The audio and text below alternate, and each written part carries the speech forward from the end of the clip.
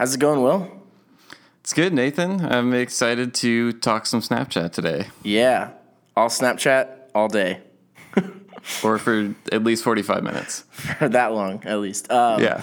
So we have two interesting bits of Snapchat-related news that we want to discuss today. The first is they're changing the way that they pay media companies that create stories for Snapchat Discover. So that's the section if you swipe all the way to the right, and it's kind of like almost like magazine type stuff or news type stuff. They've changed the way that they pay people, and it's really interesting.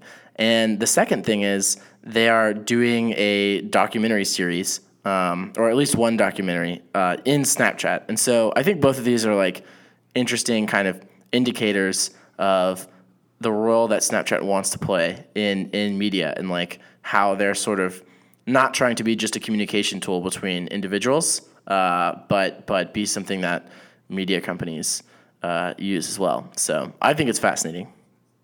Yeah, definitely interesting. So yeah, let's dive into the first part. Snapchat renegotiating publisher agreements. Yeah. So in a nutshell, it used to be that if you're a publisher and you're making stuff for Snapchat Discover, you can sell your own ads into there. Snapchat might also sell some of its ads and put them in, and your ad sales teams are kind of competing with each other. You as a publisher only make money when people view view an ad that's in your content, and so the sort of what you make is very directly linked to your ability to get people to click on the thing that you've made, which leads to clickbait. It also leads to, one could argue, quality, but I think there's a tension there. And it's also in your ability to sell ads, to find the brands that want to advertise on your channel as well. Exactly. You have to be good at not only creating content, but selling brands on, bundling some of their content with your content because users are looking at it. Yeah. So that was the old system.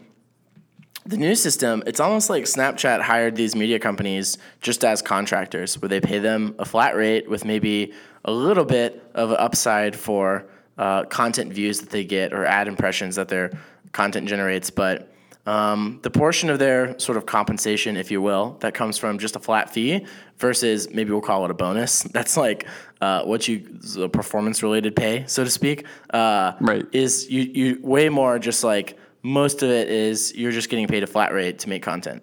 So I think it's interesting because I think there's an interesting conversation to be had about the way you get paid changes the kind of content you're incentivized to make. I think that's really interesting.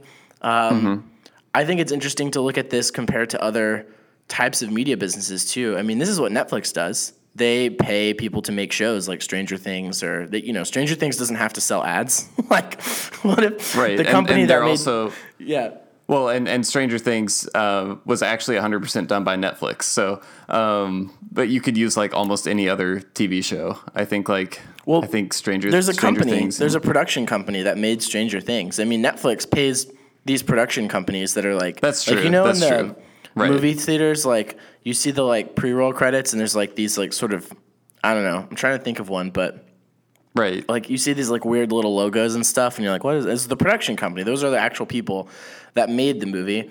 And a movie studio might be a really big production company, but there's also smaller ones and there's, different things. Different people do different things. But yeah, so Netflix pays other companies to do this stuff. It's just that they are the owner of the IP.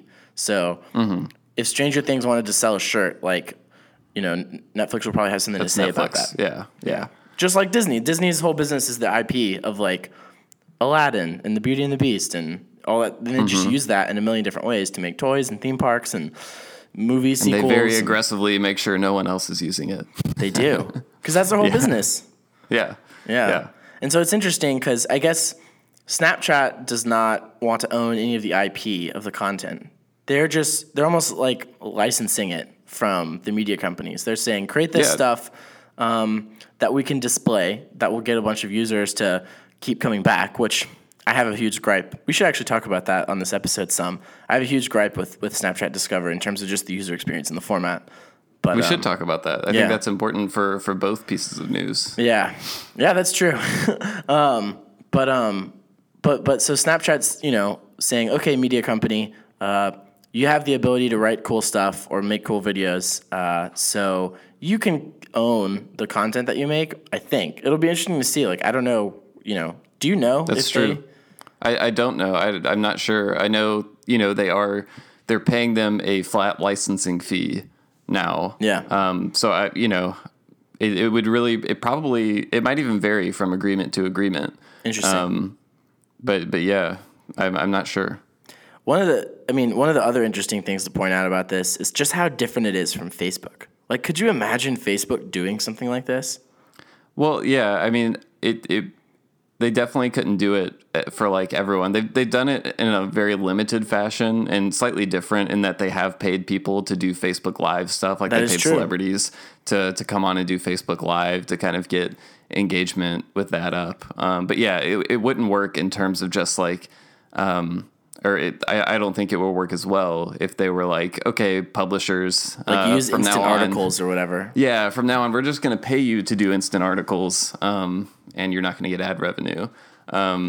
It just doesn't make as much sense given the nature of their platform. I mean, with Snapchat, you have a very limited number of people with Discover channels, whereas with the way Facebook works right now, anyone can really publish instant articles. Yeah, it's interesting. It's interesting because I think Facebook is really insistent about how they are just a technology company, and they don't want to have any part in sort of like editorial decisions. Like, as long as you're doing stuff that's within bounds of like ethical speech, like you can't post like porn, which is not necessarily unethical, but is like, they don't want it on their platform. And then you can't post like really graphic images unless somehow, and it's funny because this is where it gets so fuzzy. It's like, unless it's like a war photo that's really important, like, or like they have the controversy over the Vietnam photo, or like they took down the video of Philando Castile, the guy who the black guy who got shot in Minnesota by a cop, and it's like it was literally recorded on Facebook Live, and Facebook took it down because it was graphic, and there's probably some either low-level employee or automated system that took it down, and then it took a couple hours for Facebook to put it back up, and it shows that it's like, if your business is to sort of put content in front of an audience and allow a person to put their content in front of audience, like, you've got to be on some level a media company. And I think probably Facebook's one of their biggest problems is like not accepting the reality of what they are. And yes, they're a tech company, but they are also a media company. And like, like there was I saw an interesting post about someone said they should hire like a public editor. Right. Well, and there was even I think it was BuzzFeed that did an article this week talking about like some of the publishers on Facebook doing like political stuff and how inaccurate the vast majority of some of the polarizing political content is, and the effect that's having. And I don't know. At some point, I think it's bordering on irresponsible for Facebook to not kind of like accept the reality of what their technology does to people, and what it provides them, and how people are using it. And I do think they're going to have to take a little more responsibility, even though they don't want to. Totally. Well, and it's interesting because, like, to bring it back to Snapchat, like, Snapchat has a curated section of media. They are a publisher, and they know they are. They want to be a media company. Right. Well, except when they say that they're a camera company. Yeah, that's another interesting point. Yeah.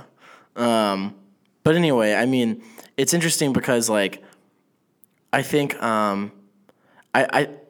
there's not a lot that's happened on Snapchat that, like, is an important, like, everyone's looking moment. Like, Twitter had, like, the Arab Spring, Facebook Live videos are being used to show, like, police brutality. There's a lot of, like, sort of really socially important moments that are happening there.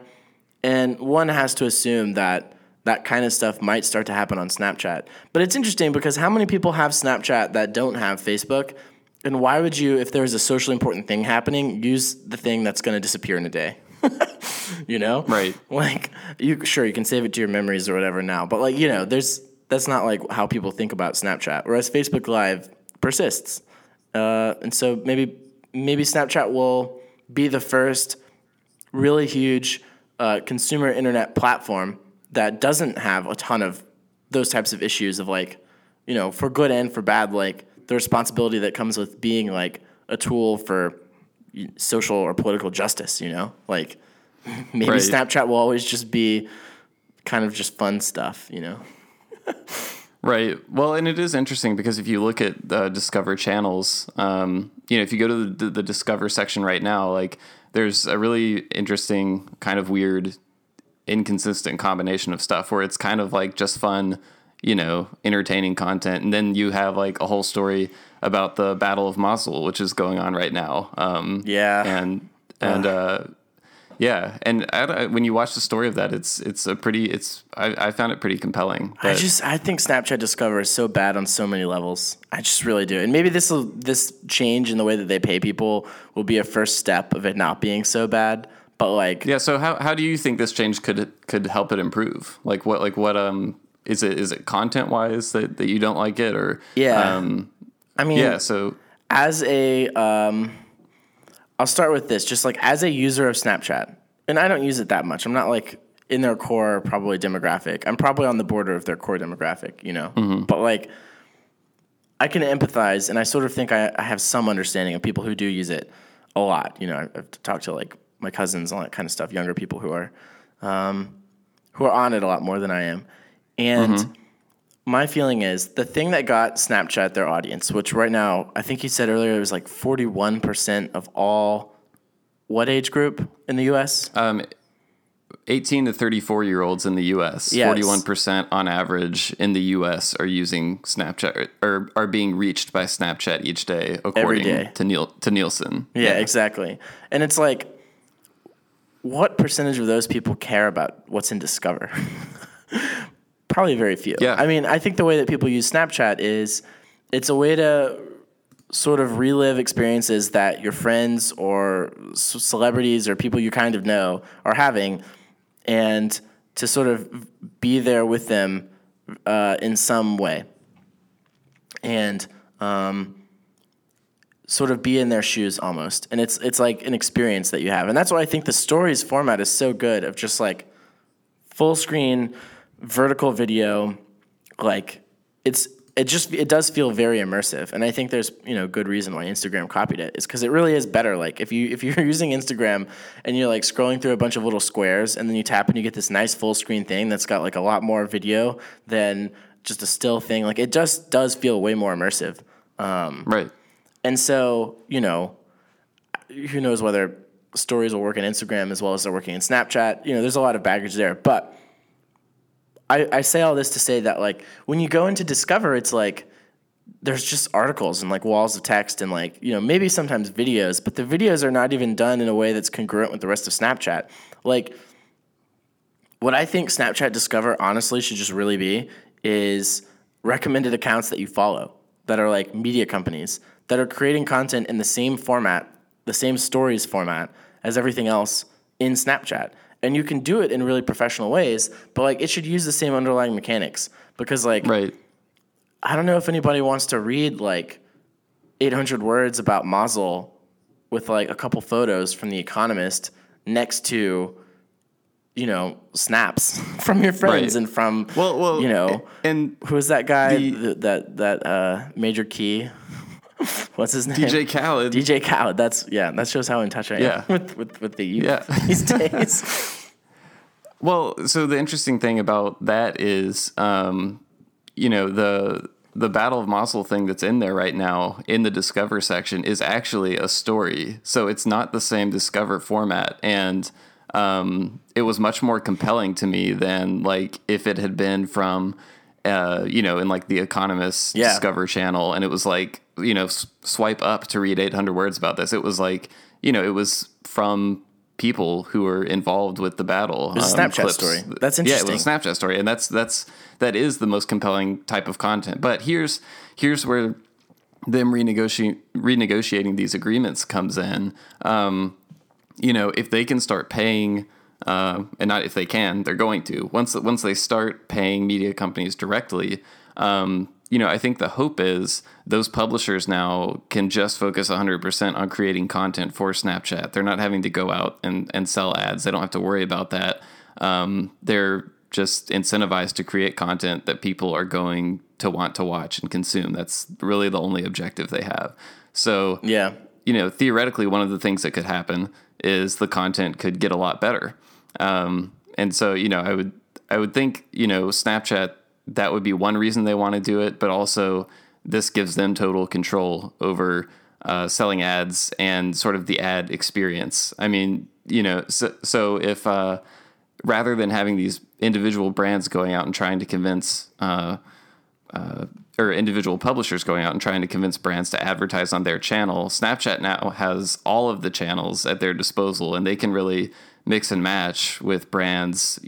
They can find out what product will do best on which channel, and they can really maximize the effectiveness of that. Yeah. So to me, I think this is a step in the right direction, and hopefully it makes it improves the quality of the content. But I do agree with you. The story format is so much more compelling to me, and I would guess to users, than the format that most Discover channels do. Totally. Well, and maybe an interesting, ramification of media companies just getting paid is Snapchat can say, okay, like, we've kind of weaned you in on this by letting you create content in a format that you're more familiar with, but now it's time for you to start creating in this format at least like once a week, or else, basically. And I really think that would be better. I think there's probably a reluctance from media companies to like learn new formats sometimes, but there's also a great enthusiasm. It's like there's a lot of potential in it, and I think mostly, a lot of the people in media that I've talked to about Hardbound are like excited to try new things, and you just need to be able to sort of justify it, and right. Snapchat could justify it, right? But yeah, I mean, honestly, if I was a product manager at Snapchat working on Discover, the first thing I would do is experiment with trying to get publishers to create content in a format that's like it's not just like copy and paste stuff from the way that media works on the web. Because like, I think what you just talked about with like the Battle of Mosul, like being in an actual native like story format and that working so well, it's like it proves that the format's not just about like, check out this cool party I'm at, or like, OMG, this brunch is delicious. Like, it could also be about really important things that are going on, and it gives you I think at its core what it is it gives you a window into a place that you're not currently at, and it makes you feel like you're there in a way that is more high fidelity than anything else that you can achieve on a phone. Like, the only thing that could feel more high fidelity probably is like a VR type thing.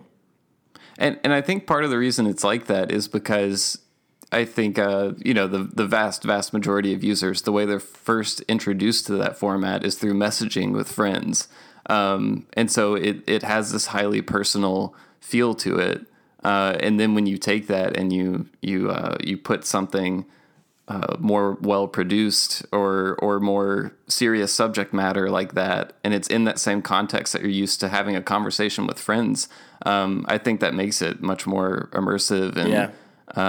And it's interesting how those can play off of each other and enhance one another. And what's interesting too is like, I think brands know this and maybe figured it out before media companies and Snapchat have. I would be really interested. I don't think that the people that work there are. Oh, let me finish my thought about brands. Sorry. Because their ads on Snapchat look like snaps, and for the first like 2 seconds of it, you're like, is this an ad or it's an ad. Yeah, it's an ad. But it looks like someone's just like recording a snap of their friends. But then you realize like it looks a little bit too good. Like this wasn't filmed on an iPhone. And you're like, oh, okay, yeah, this is an ad. But I mean, I think brands figure that out because that's what will get people to pay more attention if it's like native with the other stuff you're consuming. And I would be interested if anyone here is listening and you have some knowledge about the situation, please tell me what's going on, because I really don't get it, because the stories format is so good.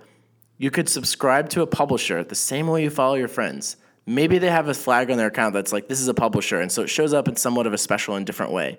But like the content format is great on Snapchat. And it's like the publisher content format just really sucks. And Snapchat is like clutched on this thing that has nothing to do with the thing that made them successful. And they're like trying to make it work. But it's like, you know, stop trying to make fetch work. Like stop trying to make, you know what I mean? Yeah. Like it just does, it feels so, and I say this with great adoration for the core thing that Snapchat has done that has gotten them to where they are. And I just want them to like use that because I would prefer so much to consume content in that and also to open it up to a broader variety of publishers because they sort of, I think right now they have this sort of curated vibe where it's like, okay, only certain publishers can get access to Discover. And it ends up being like this mass media, like lowest common denominator stuff that's like, you know, it's like, it reminds me of Times Square, like, or it reminds me of like the stuff you see at the checkout aisle at Target, like the magazines and stuff. And it's like, the internet is a beautiful place because it's weird. And like, it's the weird stuff that people like. And like, you should let the weirdness float to the top and provide more discovery mechanisms for people that are creating really great stuff and like have it be a little bit more open. And I think that's been the power of almost all of these networks is like the people who you expect to be the best at it end up actually not being the best usually. And the people who you didn't expect and like you'd never heard of before this platform end up being the ones that are like amazing. Like that's what happened Like with DJ YouTube. Khaled. Like DJ Khaled. Or like, I mean, that's what's happened with YouTube. Like that's what happened with Facebook. All these pages that are like racking up millions and millions of views. Like they're not, it's not Time Inc. It's not Condé Nast. Like it's people you've never heard of that are creating political memes that may or may not be true. You know, like that's sort of how these things work. And I don't know. I think it would be interesting for them to try and go more native on their own platform with Discover and integrate it into one coherent whole. You know. Yeah. It's going to be interesting to see what effect this has on content. And on that note, I think it might be nice to segue into our second thing to talk about because I think there's some overlapping things here. Yeah, totally. The documentaries. So, basically what's happening is there's PBS has a documentary series called POV, and they are going to produce what are being described as 2 short interactive films for distribution on Snapchat. And they're being described as documentaries. They're going to be about 6 minutes long. And they're going to be run on the Now This channel, which is a Discover channel in Snapchat.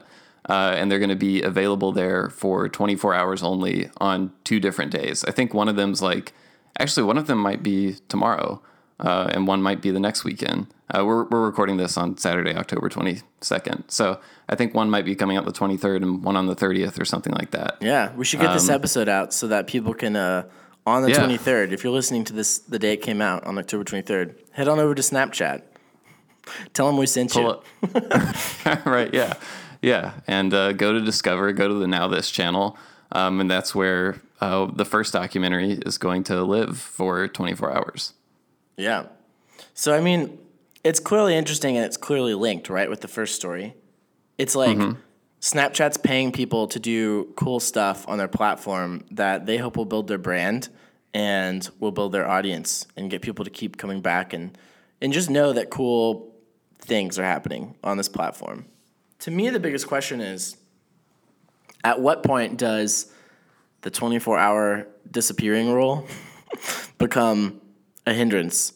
And is there any sort of content ever on Snapchat that may not disappear and maybe like more shareable publicly? Because like, you know, there's no way for me to like send it to you. Like if I watch that and I think it's cool, like all I can do is just tell you, like, go to Snapchat, go to this thing. It's like there's a bunch of steps, you know, but like there's these beautiful things on the internet called links that I could, you know, send you. And I don't think probably that Snapchat will ever do that, but it's really interesting to me because it's like, yeah, Instagram still hasn't. So no, Instagram has links.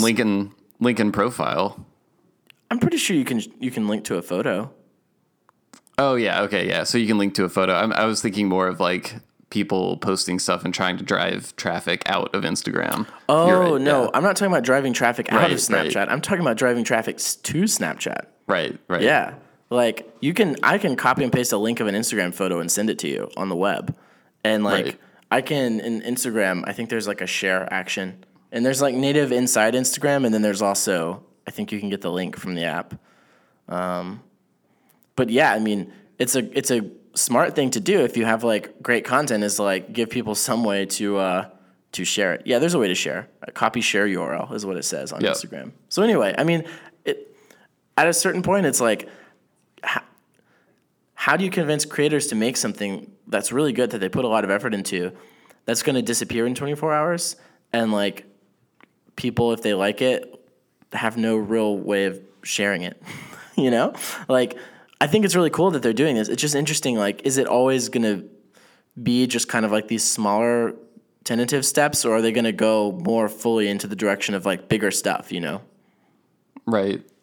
Well, and I guess I don't know how much they're paying for these to be produced, but I guess if Snapchat is going to provide an amount of money that incentivizes you, even knowing that this will only be available for 24 hours, then economically it can make sense, but creatively, I don't know how long you can get like the best content producers to be excited about that. Yeah. Although it does, from the press that I've read about this, and I think it was an article in Variety that talked about these documentaries. The people creating them seem to be excited about, the format and creating stuff for it. Although it would probably be hard to get a quote from them saying they're, just like kind of excited about doing it, but not really, Yeah, this seems all right, but Snapchat's paying a lot, so I guess I'll make one. Yeah, I think that the laws of PR dictate that you have to be really excited.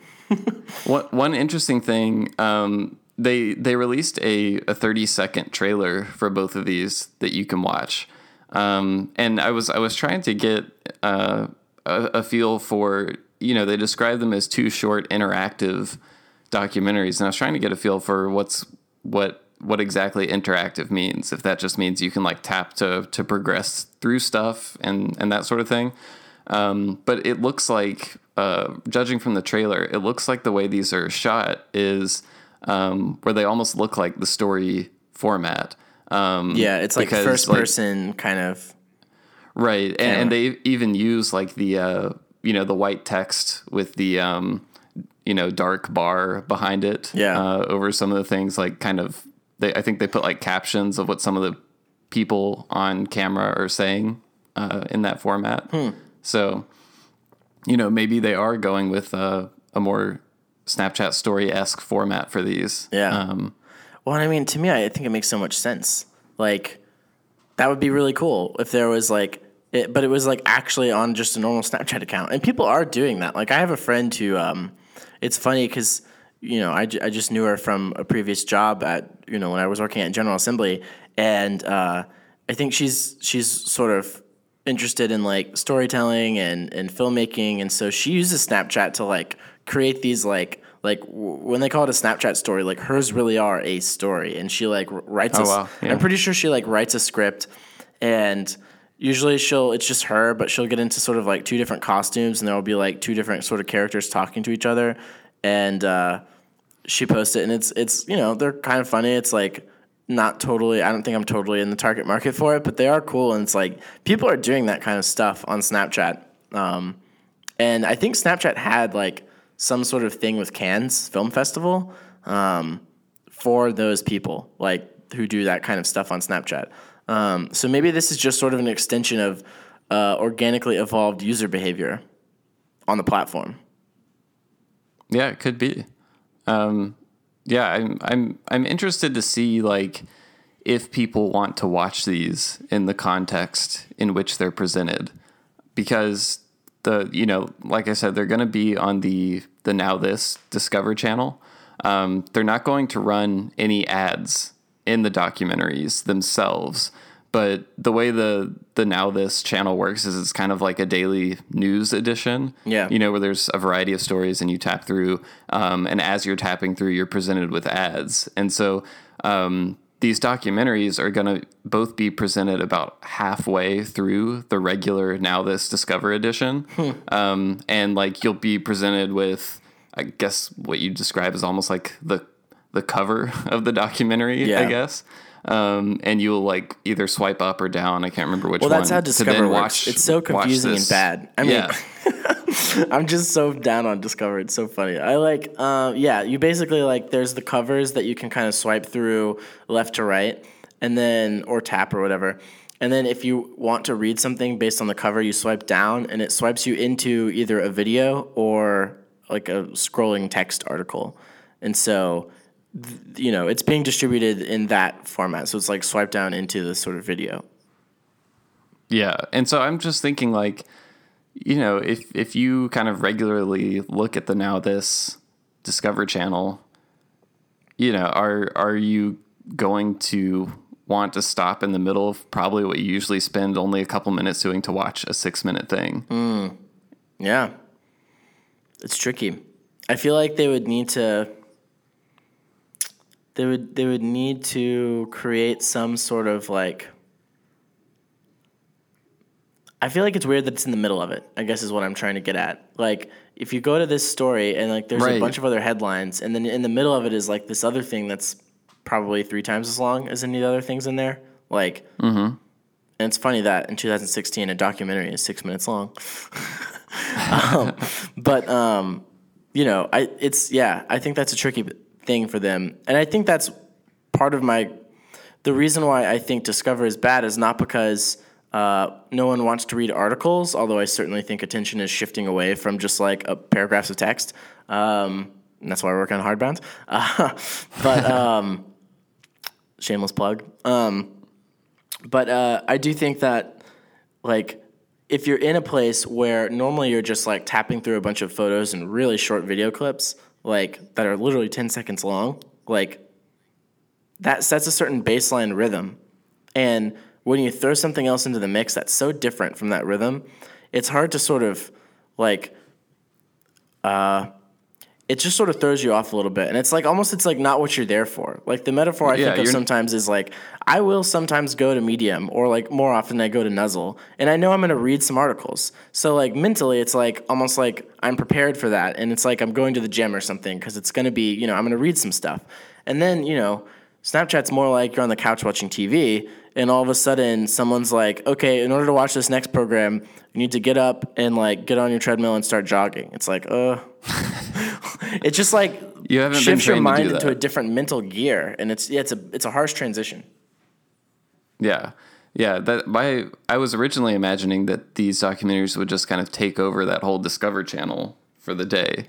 Not the case. Not the case. Yeah, like honestly, I think it would work really well if they put like if you swipe over into the Discover screen, you can see they have this nice grid where it's like stories.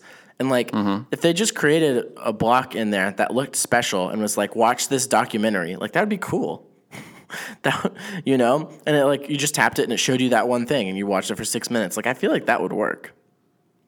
Right. Yeah. And I would imagine part of the reason Snapchat wants to do this and the reason why these are only temporarily available on these particular days is like they want people to have more of a habit around like specifically going to check Discover every day, rather than just like going over there while you're waiting for one of your friends to respond to your message, Yeah.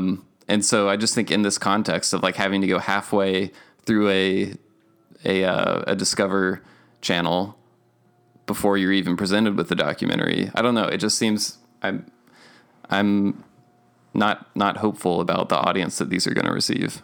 Yeah. I mean, it would be really interesting to know like what percentage of Snapchat's users like every day check Snapchat Discover. Like of the percentage of people who open Snapchat today, like 100% open Snapchat. Okay. Probably like, I'm guessing 100% probably consumed a story. maybe like 99 or whatever, because law of large numbers. Like not everyone. Maybe people just open the app and they like take a quick photo and post it, but they don't actually check the stories that day. And then like it's got to be like 5%. Like use Snapchat Discover. Like I don't know anyone who talks about liking that. And I've talked to people about it because I kind of have a personal thing against it. Yeah. I think it's tough to know exactly what the usage is. I did see a survey earlier, and I believe it's around like somewhere between 17 and 25% or something like that of users that use Discover daily. And it was just like a survey of like, 1,100 selected people, I think. So yeah, it's tricky to know, but I don't think it's overwhelmingly high yet. 17 to 20 is a lot more than I thought based on, just people I've talked to. I wonder, so that was a survey though. That wasn't like data, like, because people could accidentally swipe over into stuff, Sure. Yeah.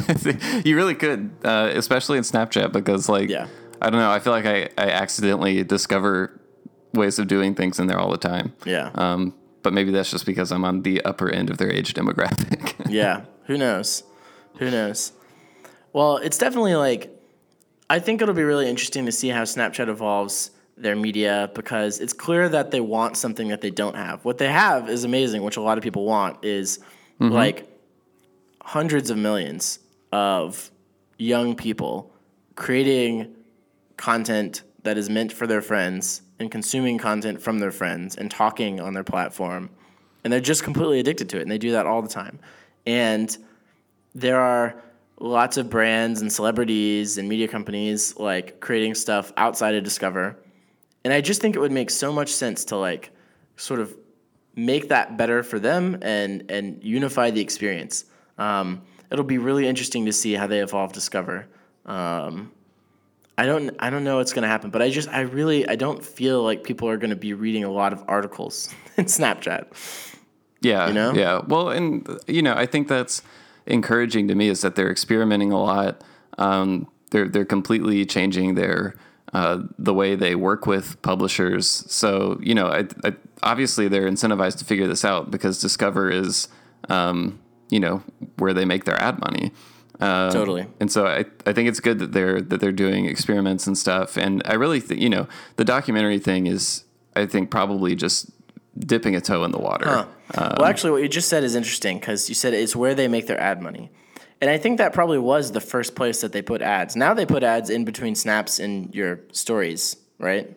That's true. Well, in user stories? Yeah, so when you tap on a snap and it starts playing, they made that change where it used to be you would have to tap on each person's profile to see their story individually. And now it's like it just goes directly to the next person.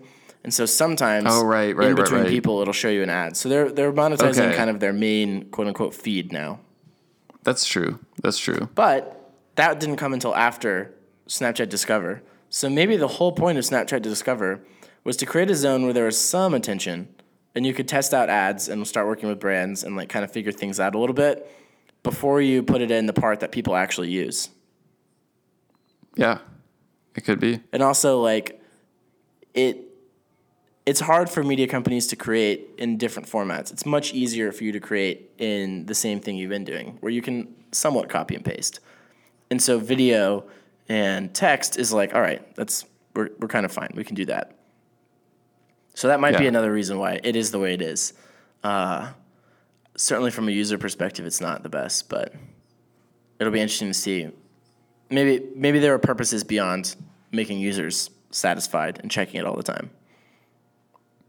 Yeah, I'm sure there are things that we don't know about. Yeah, but it's interesting to just like try and like think about like what is really going on, because like I don't assume that they're like, anytime I critique something I guess on here, I'm more just like I don't get it. Like I don't assume that I know more. You're not saying, hey, they're stupid. Right, exactly. They're certainly not. Yeah. Clearly. No, I think that's good, though. I think, when you read critiques of companies' decisions and stuff, I think a lot of times you get that vibe that the person critiquing it does think they're stupid. No, So, it's much more interesting to yeah. assume that they're smart, and Absolutely. either they're in some system where the framework of incentives that shapes their behavior warps it in some way that's not smart. And like, if we're being honest with ourselves, we all exist within some sort of framework of incentives that warps our behavior. And just to learn about that is really interesting, or to assume that they know something you don't, and to think about like, well, what could they know, and sort of ponder it. And it's like, well, maybe they know that it's going to be hard for them to directly put ads into the main place where most people pay attention. And so maybe we could create another place where some people pay some attention, but it's like you expect to see ads more. It's easier for us to try stuff and fail without it sort of being annoying and alienating our core users. And so maybe it was a really elegant way to sort of pave the groundwork for ads in real Snapchat, not like Discover Snapchat, you know? Yeah, absolutely. I mean, is that kind of a conspiracy theory though? No, I don't think it's a conspiracy theory. Yeah. I mean, I think it makes sense based on the information that we have. Yeah. Yeah. Well, I will say, how often do you personally check Snapchat? Probably once a day, but it's almost Really? always for messages. Yeah, I have like a very small number of friends that I communicate with and send stupid stuff with. My wife and I also send each other stupid stuff. So But do you send snaps or like messages? Like, because they have like the text message. Kind of. Both. Oh, interesting. yeah, both. Yeah. Yeah, I check it maybe once a week, if that. I go through phases. Yeah. I used to check it a little bit more, and then I was like, this is kind of boring. Like, I just don't. I'm not super into Instagram either. I like Twitter, and I like Medium, and I like, podcasts. I like kind of things where I'm learning something, I guess. I don't know. I'm not as into just sort of like, check out my beautiful life. And I think that's what like Instagram and Snapchat are. Yeah. I wouldn't say that's my motivation for using it. No, I'm not. Sorry, I don't mean to accuse anyone of. No, yeah. Yeah. Also, maybe I need to goof around more when I message. Yeah, with maybe people. you should lighten up. Yeah, I got no time for that. I'm trying to run a business here. Right, yeah. No, I mean, There's a business to it run. It is true though. I think that I think just personally with my life, like lately in the past, I don't know. It's been a little while since starting this. It's been crazy. It's been really crazy, and I do feel like it's changed sort of some of my patterns of internet behavior. Where, sometimes I feel I don't feel like I have as much time for stuff like that. Like if I'm just gonna start sending you really silly Snapchat messages every day. There you go. There we go. It's funny too, because like I think people send you the things that they think you would like, and so I don't think I project the vibe that it's like I should send this guy silly snaps. Right. Right. And so I don't receive any. But I do receive a lot of like tweets of people asking me to post their product to Product Hunt. That's the vibe that I put out in the world. Or to like read their blog posts or whatever. And I'm very happy to do it. I love all those things. And yeah, it's more of my thing. But it's funny, I guess this is a little bit of a tangent, but it was interesting yesterday when the whole internet broke, including Twitter, and just imagining a world without Twitter and how like devastating that would be. Like I've thought about this a lot. Like I have so much invested in that. Like it's where I go. It's like imagine if a city was demolished. Like that's sort of how I feel. Like or if a city like stagnated and like the fiber of a community was like torn apart. Like I feel like that's sort of what would happen if Twitter became either gone or like a shadow of its former self. I don't know I don't know where I would go. There would have to be some new thing that's a lot like Twitter, but it maybe has a different business model or something. I don't know, but yeah, Facebook certainly wouldn't do the trick, and not. I don't think too much because of the format of like a status update and the way it works on Facebook versus Twitter. It's more just because of who's there and like the network of like. Technically, you can follow people on Facebook, but like it just doesn't really. Right. Yeah, it's meant for people kind of personally, and that's the culture of using Facebook. Yeah, you don't often end up connecting with someone you don't know already on Facebook, I would say. Yeah. Yeah, but I mean, so it's interesting, just like tying it back to Snapchat too. It's like each of these platforms kind of develops its own culture, and I think there's a certain number of people in the world who just find that culture really appealing and that way of behaving, those patterns of interactions. And like Facebook has its own, Snapchat has its own, Instagram has its own, Twitter has its own, and maybe their growth rate is more a function of that than of like the competence of the management team, you know? Yeah. And maybe the reason why I don't like Discover is because it feels very discordant with the actual culture of Snapchat. Yeah. And Discover, I think, is still, it's just such like a mishmash. I don't think the content is unique enough to really demand that you come back. Oh, so, no, it's like maybe, the stuff that's in the grocery store, like those magazines before you check out. Right. Like, it's really like lowest common denominator stuff. It's just, but maybe that's why they're experimenting with documentaries, which is very prestigious sounding. That's true. I'll certainly watch it now that we've talked about it for so long. Like, yeah, I can't not watch it now. And it's only 6 minutes. That's true. So. That's true. Cool. Well, I feel like we're kind of winding down. We should probably call it. Yeah, let's do that. All right. Well, same time next week. Yep. All right. I will be here. Talk to you then. All right. Bye. Bye.